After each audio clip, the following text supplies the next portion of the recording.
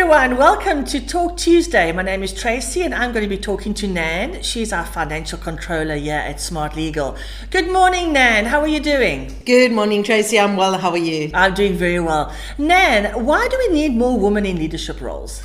If we have more women in leadership, I believe it will open up a platform for women to see themselves as change makers and role models for the ladies of the future. I would encourage the young women out there to have a mentor, someone that they aspire to be like.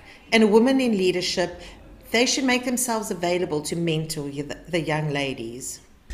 Now, what did you want to do when you grew up and why? Tracy, I had no idea what I wanted to be. It was only after a couple of years of working experience, at the age of 40, being a single mom and an employer willing to pay for my studies, that I started studying accounting. I love what I do, and when you are passionate about what you do, it doesn't feel like work. I would recommend that the ladies out there take some time and reflect on the different areas of their lives, like home life and work life, and identify areas that they would like to change. Even just identifying that you aren't happy with something and that you want to change is a step in the right direction. Pick one thing and start doing it immediately. Someone that mentored me last year always used to say, when are you going to start?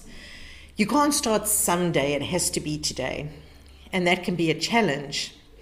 For the more serious changes that need to be made, Smart Legal is offering assistance during this Women's Month. And I want to encourage the ladies out there to take advantage of the promotion.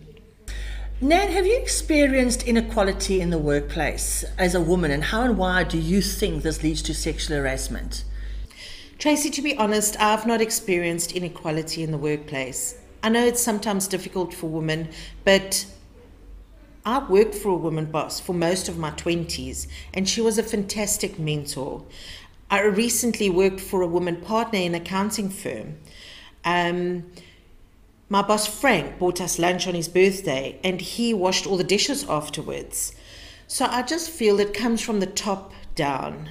And the woman boss that I worked for, she would put protective things in place.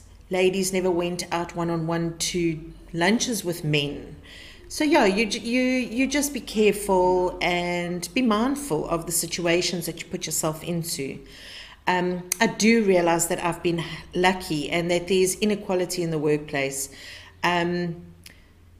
Sometimes ladies feel that they need to just agree to what's going on so that they can get ahead, but they need to know that it's not the case.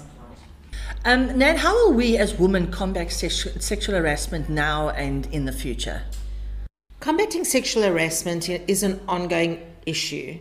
I feel that if a person is being sexually harassed, they need to speak about it. And they shouldn't feel that they're going to be intimidated if they do.